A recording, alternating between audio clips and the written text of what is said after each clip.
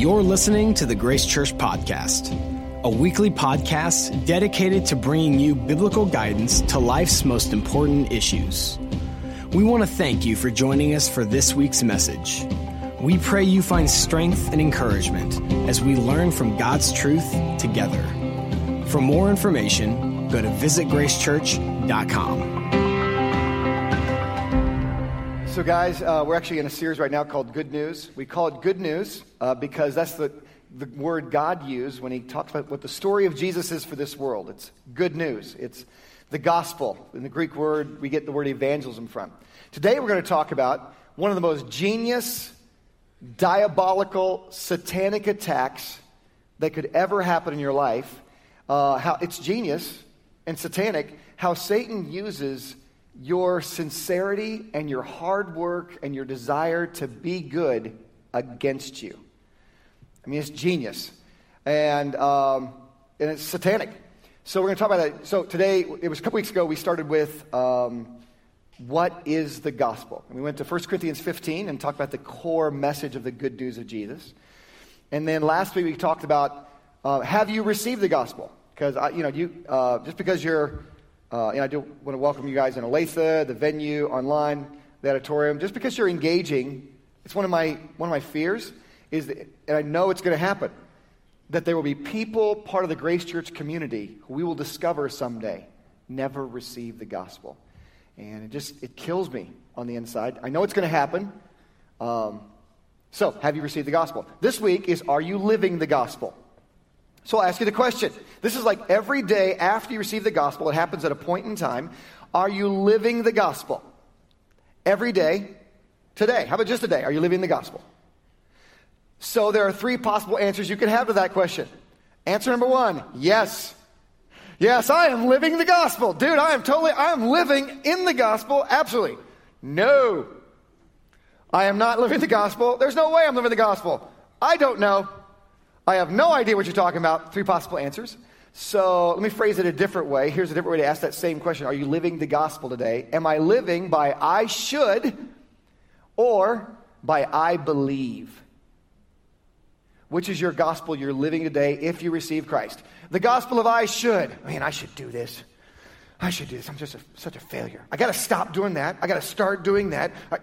The gospel of I should is that you were saved by grace. But now you got to do things because God's not happy with you. You're a continual disappointment to God. You're always letting God down. You got to try harder tomorrow. That's the gospel of I should. It's a false gospel. It's genius. Satan uses our efforts, desire to be good and succeed against us to have us turn away from God. But the gospel of I believe starts in a different place. It doesn't start with me. God promised this, and God promised that. God said he loves me. God offers grace to me. God says I'm in relationship with him. I believe. That's where the true gospel starts today. Are you living the gospel? It starts with you believing what God said about himself, how he feels about you, how he views you, what he's done for you, what he offers for you. It starts with I believe. Which gospel do you live? Are you living the gospel? I believe is the gospel of grace. Offered to you, no matter what you do. I should, the gospel of failure, the gospel of I've got to do this, I've got to do. We're going to talk about that today. What does it look like to live the gospel? And so let's pray, because if you don't have Christ, you probably are not going to understand a word I'm talking about. And I get that, so I just hope you get your message is God offers you grace, and he wants you to receive him. If you get that, that's awesome. For others of us who have received Christ, we need the Spirit to speak to us, to show us what this means. So let's pray. God, I thank you for the gospel, the good news of Christ. And today I ask you, help us to see if we're living the gospel, what that looks like to live the gospel, to live by the gospel of I believe, not I should. So I pray you'd move in our midst. I pray that you would, if people don't know Jesus and don't understand a word I'm talking about, beyond just God loves them and offers them grace and relationship through Christ, help them to see that. And for those of us who have Christ as Savior, help us to see which gospel we are living today. And help us to not even feel guilty about it, because when we feel guilty about it, beat ourselves up, we're back in the old I should. Set us free to believe you in your grace. In Jesus' name, amen. All right, we're going to be in Galatians chapter 1, 2, and 3. And so I'll tell you the background of Galatians. Galatians is one of the letters that Paul wrote to churches because he was starting so many churches and he couldn't be everywhere. He'd hear things. So Galatia is located in the area that you hear in the news all the time. The capital of Turkey is Ankara. And when you hear Ankara, the capital of Turkey, the Turkish people, that's Galatia. That and leading up kind of north and east into the hills. So that's the area of these churches that were started right there. And mostly they're filled with people like me who are not Jewish. I don't have a Jewish background.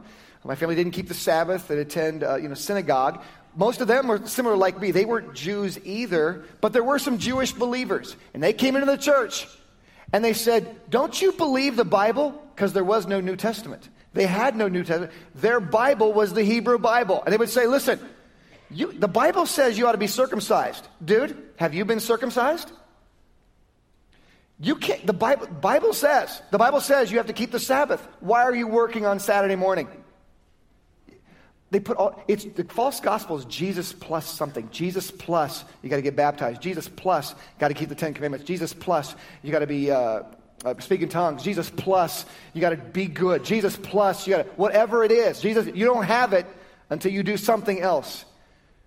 I should. So let's pick up the story here in verse 6. What was Paul? By the way, this is the only letter Paul wrote by hand. He's so upset. It says in chapter 6, I'm writing this with my own hand. Like he's so upset. Verse 6. He says, I marvel that you are turning away so soon from him. When you turn to the gospel of I should, you are turning away from God himself. He said, I'm shocked how fast it happens. Frankly, by the way, I'm shocked how fast it happens in my soul. I turn sometimes for the gospel of, I believe. That's what I should. I marvel how fast it happens. I marvel, he says, you're turning away so soon from him who called you, in the grace of Christ to a different gospel. He says, I'm shocked how fast it happens. You see, the grace of Christ is the true gospel. The grace of Christ, the word grace even means unearned, undeserved, you can't lose it. Unearned love. It had nothing to do with you. Undeserved forgiveness. Total and complete. You can't lose this relationship. You're a sheep in his flock. You're a friend in his family. You're a child in his family, a friend of the king. These are relationships you can't lose. That is grace. It's not related to what you did or don't do. That is really, all the English teachers and grammarians are dying right now. But I believe our name is Grace Church, which is not Law Church. So shoot me some grace, because God did. So he says it's actually turning away. So which one do you live? Are you living by I should? I got to get better. I got to try harder. It's hard in our culture. Our culture is built around effort. What kind of grade you get what you deserve. What was your test score? You get what you deserve. Hey, what chair in that band? What are you the starter on that team? Like, everything is based on, did you seal that deal? Did you make it into that club? You make it into that university? Everything's based on what you do. Our whole culture is built around effort, not grace.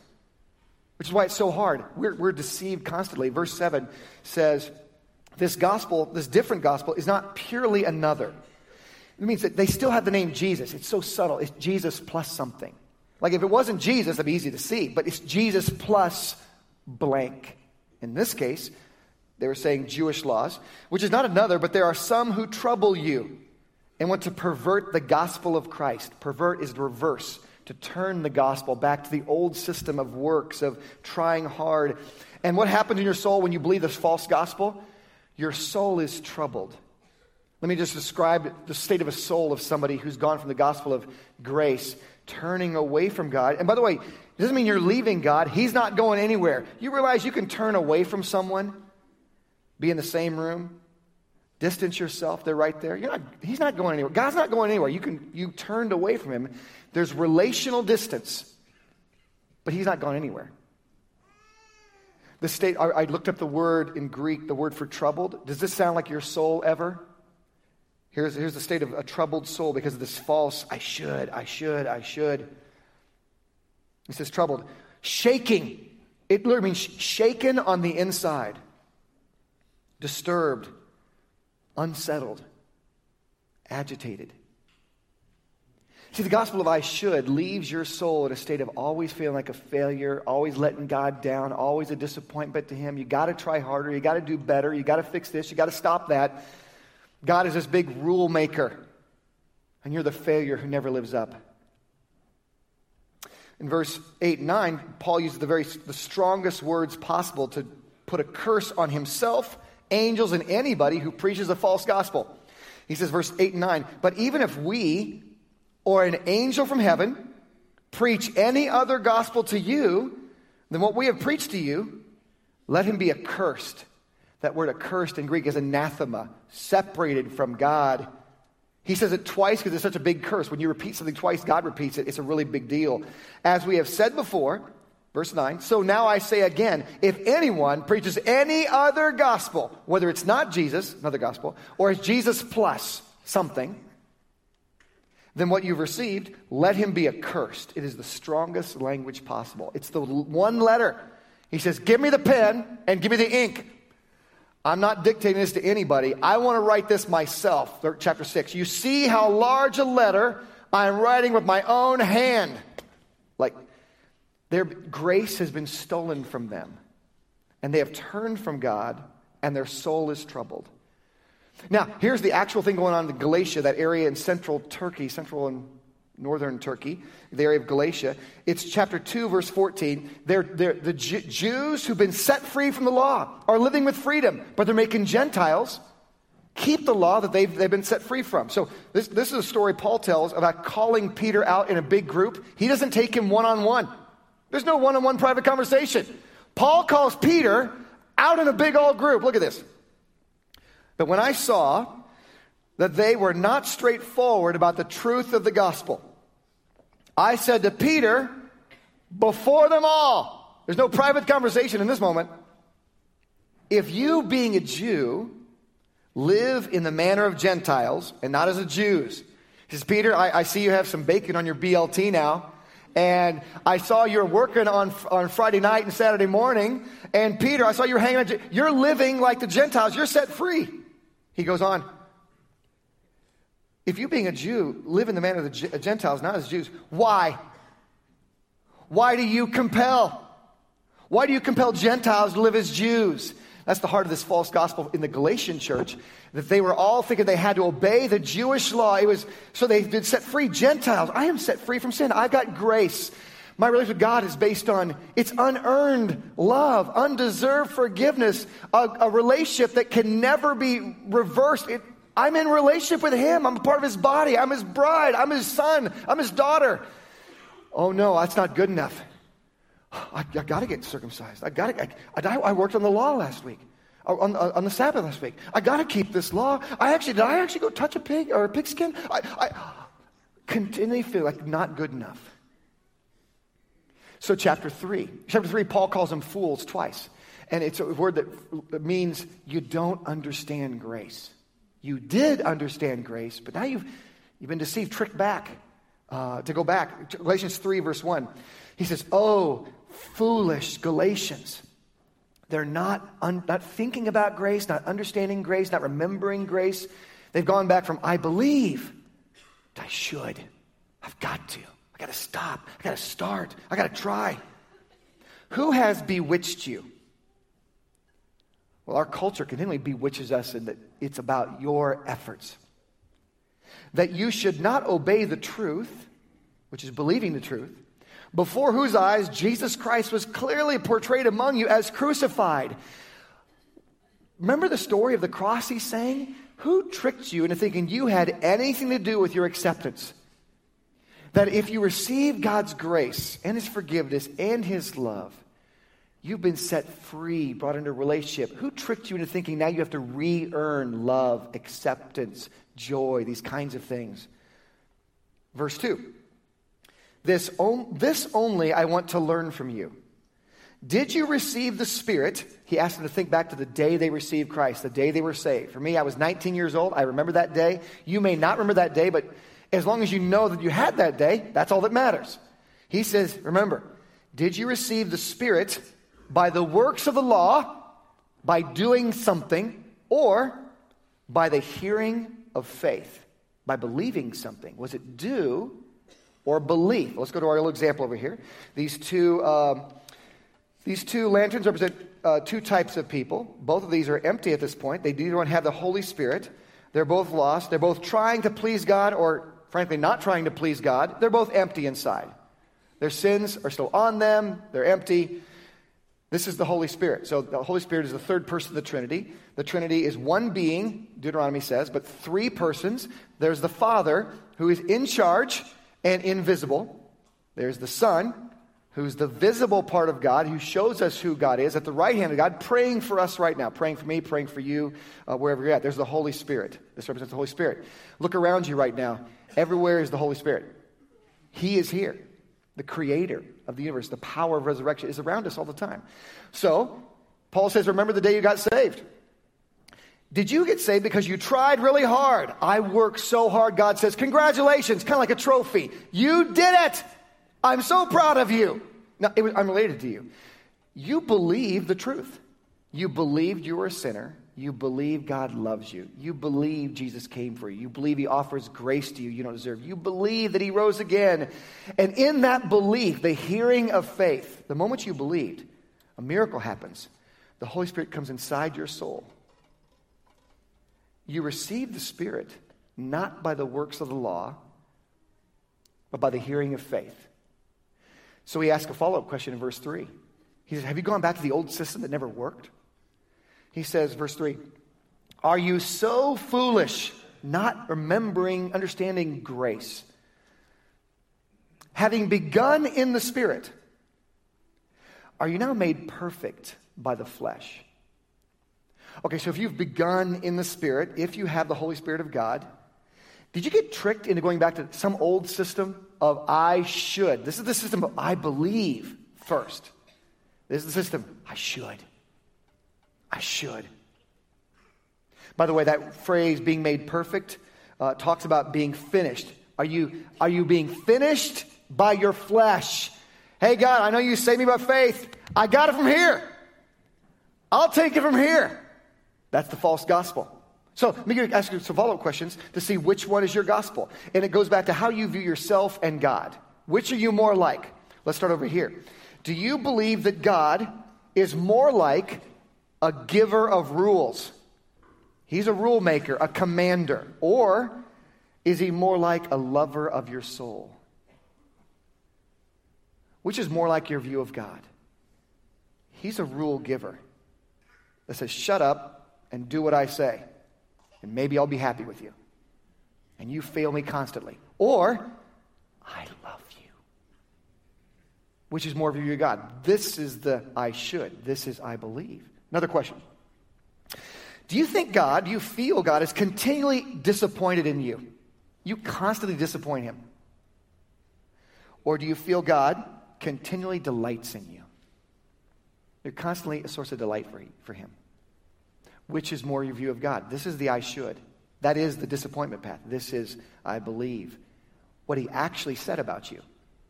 That you're a source of delight. One more. Do you obey out of a sense of duty and obligation? God said it, so I should shut up and do what he says. Because that's what God says to do. And I'm going to obey that. Or do you obey knowing you don't have to? You've been set free. You obey because you can. Because you love. And you don't have to. But you love it. Why do you obey? Two verses to write down. This brings up two important questions. Follow up. You can write down, these are really important verses. John 6:29 and 1 Corinthians 15:10. John 6:29, 1 Corinthians 15:10. John 6:29, Jesus has asked, what can I do that I can work the works of God? I want to work God's work. What do I do? John 6:29. Jesus says, well, the hardest work, dude, is to believe. Like the true gospel continually says, my hardest work is to believe the truths that God has said. Then the follow-up question comes, okay, so you're just saying I don't have to work hard at all, I don't have to do anything. That's always the pendulum swing. So you're saying that works don't matter. Nope. That's 1 Corinthians 15:10. Paul beautifully puts it. He says, by the grace of God, I am what I am. He's saying, everything I am, I received. By the way, that's true about you. Nothing you have and nothing you are, you generated from nothing. Everything you got, you owe it to God. Anything good, anything skill, anything. By the grace of God, I am what I am. He starts with believing the truth. Then he says, an amazing statement, I work harder than anyone. Read it. There's a role for working hard. After you believe, you work harder than anyone. But he says the source of that power. He says, well, it's not me doing the work. It's the grace of God in me doing the work. He even knows that he's working harder than anybody, but none of it was powered by him. The source of it, it's like, what is the source of your confidence? Is it you, the source of your confidence? Or is it the grace of God? Is it the Spirit of God, the source of your confidence? Why is this a problem? Verse 10, because if you're under the old system of rules, you constantly feel like a failure. You're under law, and all the law does is tell you how you're wrong, how you failed. That's what law does to yourself. When you have some standard that I can do this, God's not happy with me, or for somebody else. There are people in relationships sometimes, and they start having conversation like, it'd be hard to please you because you have a standard no one can achieve. That sounds, you'll never get there. Of course they feel disappointed in themselves all the time. Of course you feel disappointed. It's law. That relationship is based on law. You do, then I will love. Verse 10, that's a curse, verse 10. For as many as are of the works of the law are under the curse. For it is written, cursed is everyone who does not continue in all things which are written in the book of the law to do them. The moment you have a law, you are cursed to be perfect. And since you can't, you're constantly a failure. That is the I should. I was talking to a friend of mine. She always feels like a failure. Where's that come from? It comes from the I should gospel. I have these things I'm not doing. God's always disappointed in me. I was talking to a guy one time. He says, my Bible reading became that. If I don't do Bible reading like I was taught every day and check the box, I just think God's upset with me. I'm not pleasing him. That's a work. If you read the Bible, you draw your heart to him. That's awesome. That's love. If you're doing it because God's going to be upset with you, that's law. You'll feel like a failure. It'd be like, imagine if your best friend every day. Imagine if your best friend every day or your child. Every morning, your best friend texts you or your child comes to you and says, listen, I am such a failure and I know you don't care about me. I hope that I hope to do better today. Because I failed you time and time again. And I can never please you, Dad. I can never please you, Mom. I can never please you, my best friend. But I'll tell you what, my best efforts, I hope to do this, and this today. I hope to do better. I'm going to stop doing that. And I'm going to start doing that. And I hope you can find it in your heart to love me and accept me. Then at the end of the day, your child comes back to you. Or your best friend comes to you. Okay, I did this and this and this. I hope that earns me some love from you. And by the way, I failed here, so I probably don't deserve it. I'm an idiot anyway. So I hope, but tomorrow, that is a relationship based on works. Like it would break a parent's heart if that's what a child thought. It would break a best friend's heart if that's how they viewed their relationship. It breaks God's heart. That is not grace. So that whole work is super hard. It destroys the hearts of people. So I'm going to introduce Andrea Hardin. She's a writer. She's in our church. Her art form is the spoken word. This is awesome. She wrote something, how it feels like to fail, because you're living by I should.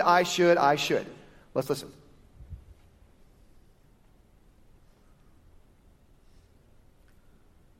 I was raised to life.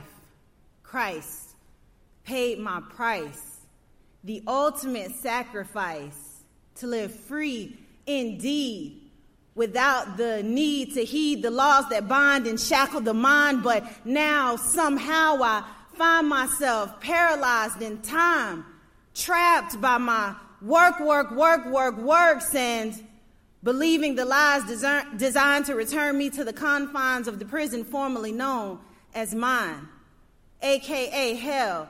Pray tell, words cannot define what it means to walk the line, living both day and night, and wrong and right, and dark and light, and death and life. I am stuck somewhere in between, living on the seams of insanity, testing extremes, doubting Thomas, faith unseen. Always living and judging myself by my works. So I volunteer all my time at church, representing Jesus as my homeboy with my trendy t-shirts, checking all the cliche boxes. Work hard, pulling my own load like oxen. I'm here from the moment the doors open until they close. After all, everyone knows I'm doing my part. So Jesus, he really doesn't have to know my heart, because he can clearly see that I am active and busy as a bee, taking care of his plans for me. So I continue to live by my works, faithless. Just like Thomas, always doubting, always work my way to heaven. No rest for the weary, I only have 7. No time to waste to prove I deserve to be here in this undeserved space. Even though I was saved by his grace, his love embrace, he called to me and set me aside, but the struggle is real, because I cannot divide myself out of the equation, because minus the pride of my works, I am nothing but dirt. But the good news is dirt. See, dirt is okay. As a matter of fact, my Creator prefers it that way. It's exactly how he puts his glory on magnificent display. So I stand before you today and pray. Stop putting your life on hold, hitting snooze. Wake up, sleeper, and grab hold of the glorious good news, and allow God your life to use.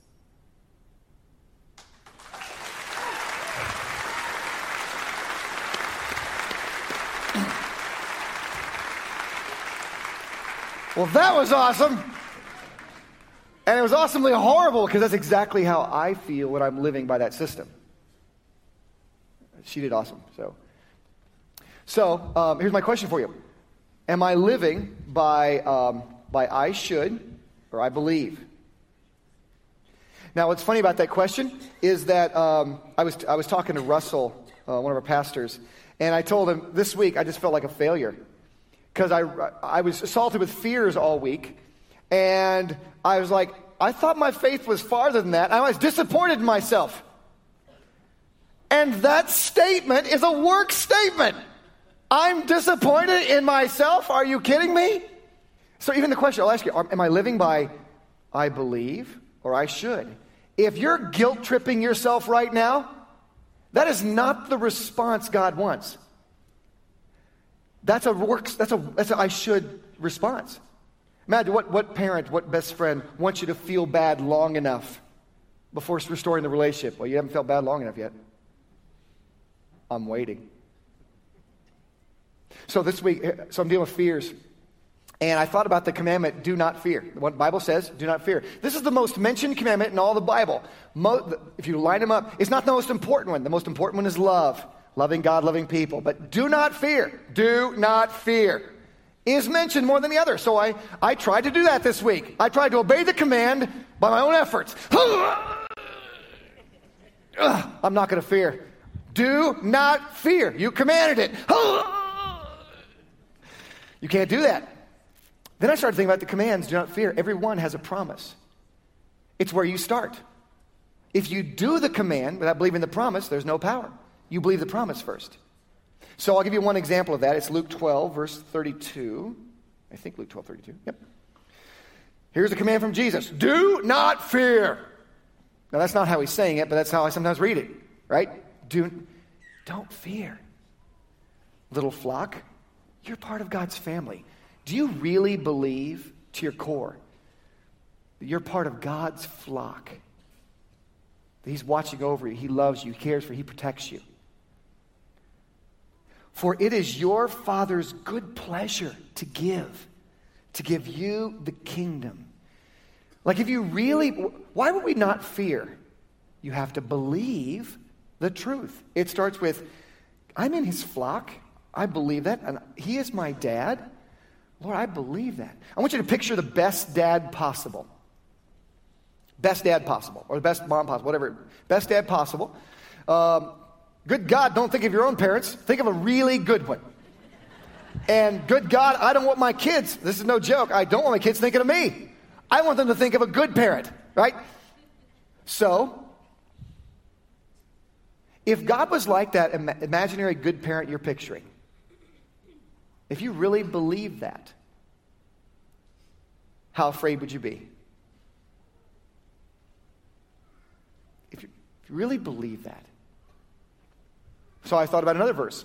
I thought about, and don't beat yourself up. If you're beating yourself up, you're back in works. You're back in I should. Yeah, I shouldn't do that. I should believe. I should believe? That's the wrong system. 1 John 4, I thought of this verse that says, perfect love cast out fear. And I read this in our sermon review, and my new friend Jesse said, I was thinking of that verse. It's 1 John 4:18, I guess. There is no fear in love. Perfect love casts out fear. Because fear involves torment. When you, if you really believed that God loved you like he loves you, fear would leach out of you. That's what he says. Because fear involves torment. That troubled soul. He goes on, but he who fears has not been made perfect in love. So I thought about, I actually looked at this verse this week for myself, and then I went back 2 verses earlier and thought, there's the belief. Why would we believe in God's love? It's verse 16. And we have known and believed. Do you live by I believe or I should? And it's not even I should believe. We have known and believed the love God has for us. That's why fear, it leaches away. God is love, and he who abides in love abides in God, and God in him. So I was with our sermon review team on Tuesday night. My new friend Jessie, she's been a Christian. She's Chinese. She's been a Christian for just 1 year, and she goes, Pastor Tim, I thought of those verses too. We talked about it. I said, could you please write your story? So I'm going to read her story to you because she, as a Christian for 1 year, was dealing with this very topic in a relationship with a guy and her fears and what I should or is it I really believe. Here's her story. She wrote, I was struggling for a relationship. I was being controlled by my feelings, controlled by my moods. I met a person who was much younger than me. He was American. He was about to leave Springfield, but we liked each other. I wanted to change. And I wanted to know what God said about this situation. Then I found those verses on love. There is no fear in love. Perfect love drove away fear. I realized I was afraid, but it was just like God talked to me. It is not love if I am filled with fear. God has the plan. God loves me.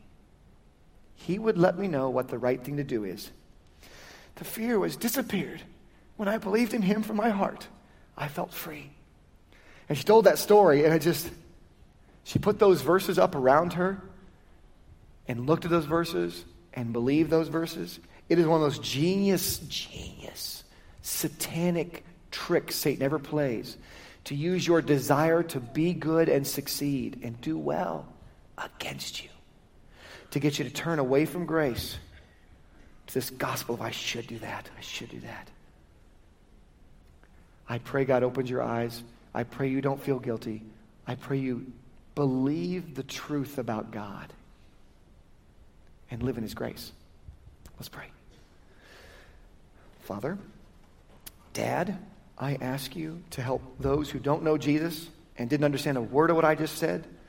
Help them to at least understand your grace, your love, your gift, and to receive you as Savior. I pray for those who do know you as Savior. It's kind of a complex topic, but I pray they would live in the gospel, live in believing the truths about your grace. Let grace not be stolen away, and help them not guilt themselves right now, but just truly believe the truth about you. I pray, set people free.